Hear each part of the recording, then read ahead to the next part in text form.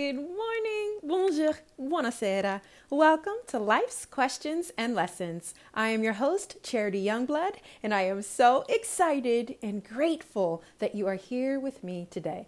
This podcast is unedited because life is unedited. As always, we'll get started with a question and whatever activity you engage in to explore your thoughts, emotions, and beliefs, please feel free to do. So today's first question is, what is this person trying to teach me? What is this person trying to teach me?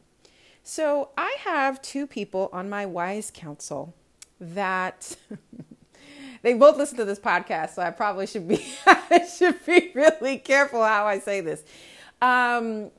These two wonderful, extraordinary women that I am blessed to know are what's known as, they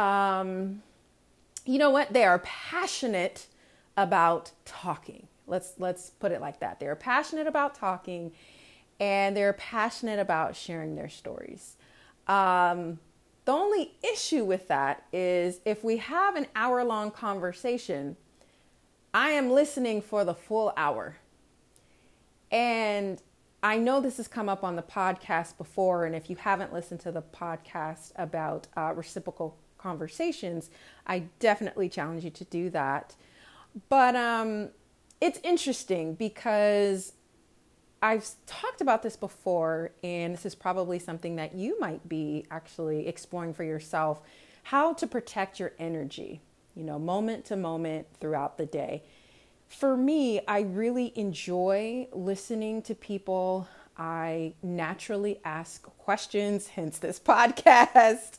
But ever since I was little, people would come up to me and just start telling their story. And I would listen and ask questions and provide whatever insight or wisdom that came from my heart. So I am that person, and I do enjoy that role and that identity. But it is very, very challenging, and it does take a lot of energy to sit and listen to someone talk and talk and talk and talk for sometimes over an hour. And recently on one of the calls that we had, I said, you know what is this person trying to teach me? Because I feel like every time I look at a situation as a lesson, each scenario, just literally whatever is going on throughout the day, if I look at it as a lesson, I'm one, more engaged, and two, it doesn't feel as much of an energy suck. And so in those situations for myself, I really think, that person is really trying to teach me about the value of listening, and really understanding that is my place in the world, and that is something that not everyone gets, and to be grateful, that I actually do have the ability to listen with the goal of understanding and give my full undivided attention. I think also,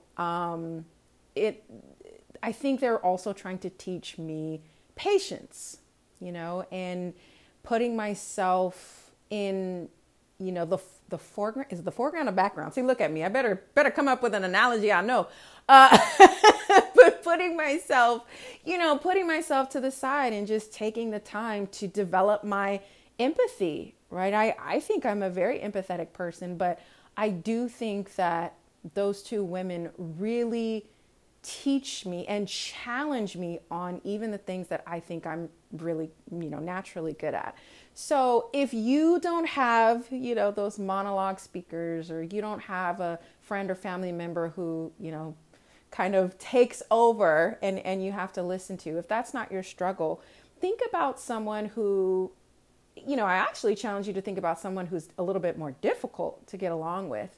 And maybe that's a coworker, maybe that's your boss, maybe that's your neighbor, maybe it's, a family member, but someone who just kind of rubs you the wrong way, taking the time to really explore, what is this person trying to teach me? Because I really do feel when we reframe those types of situations, there are just so many insights that really can come from that. So those are the questions I had on my heart today. Really hope this was helpful for you. As always, please rate and review this podcast wherever you're listening to my words. And if this was helpful for you, please share it, because if it was helpful for you, it's probably going to be helpful to someone else. And until next time, take care.